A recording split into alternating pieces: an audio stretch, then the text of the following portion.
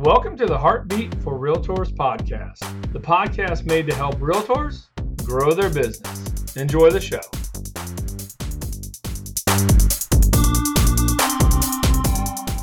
Hey, what's up, everybody? This is Tim Hart, branch manager of Van Dyke Mortgage here in Fort Myers, Florida. Welcome to a little episode of the Heartbeat Show for Realtors.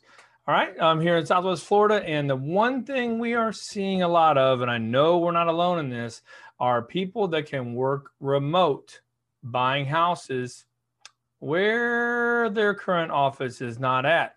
All right, so what's happening, guys, is due to COVID, people are now realizing that they can work remote, or their employers are realizing they can work remote, or they don't want them into the office. And more people they're able to work remote from their home full time, and their companies are okay with that. And so what's happening is we're seeing a lot of people move out of areas that they never wanted to be in. They were just there because they were kind of stuck because that's where their job was at. Well, now they're free to roam. Okay, they can move anywhere. So if you have a buyer like this, if you have a buyer that lives, we're seeing them. New York is the big one, right? The Northeast. We're seeing them from Illinois, Ohio, places like that. We had two from Pennsylvania last month as well. Basically anywhere that is having these lockdowns is kind of what it feels like. But anyhow, I don't want to go down the lockdown road, get political here. But what you're going to need for your employer or your borrower is just a letter from them, and it needs to state their name, company, the contact number, etc. But it needs to spell out that this person can live and work anywhere in the U.S. and their income will not be affected. So then we can use all their previous income.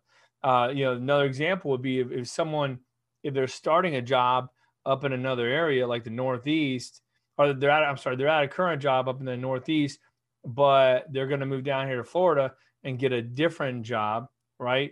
It's not as easy. You got to have an offer letter down here. You may have to provide a pay stub or two. It's not as easy to do.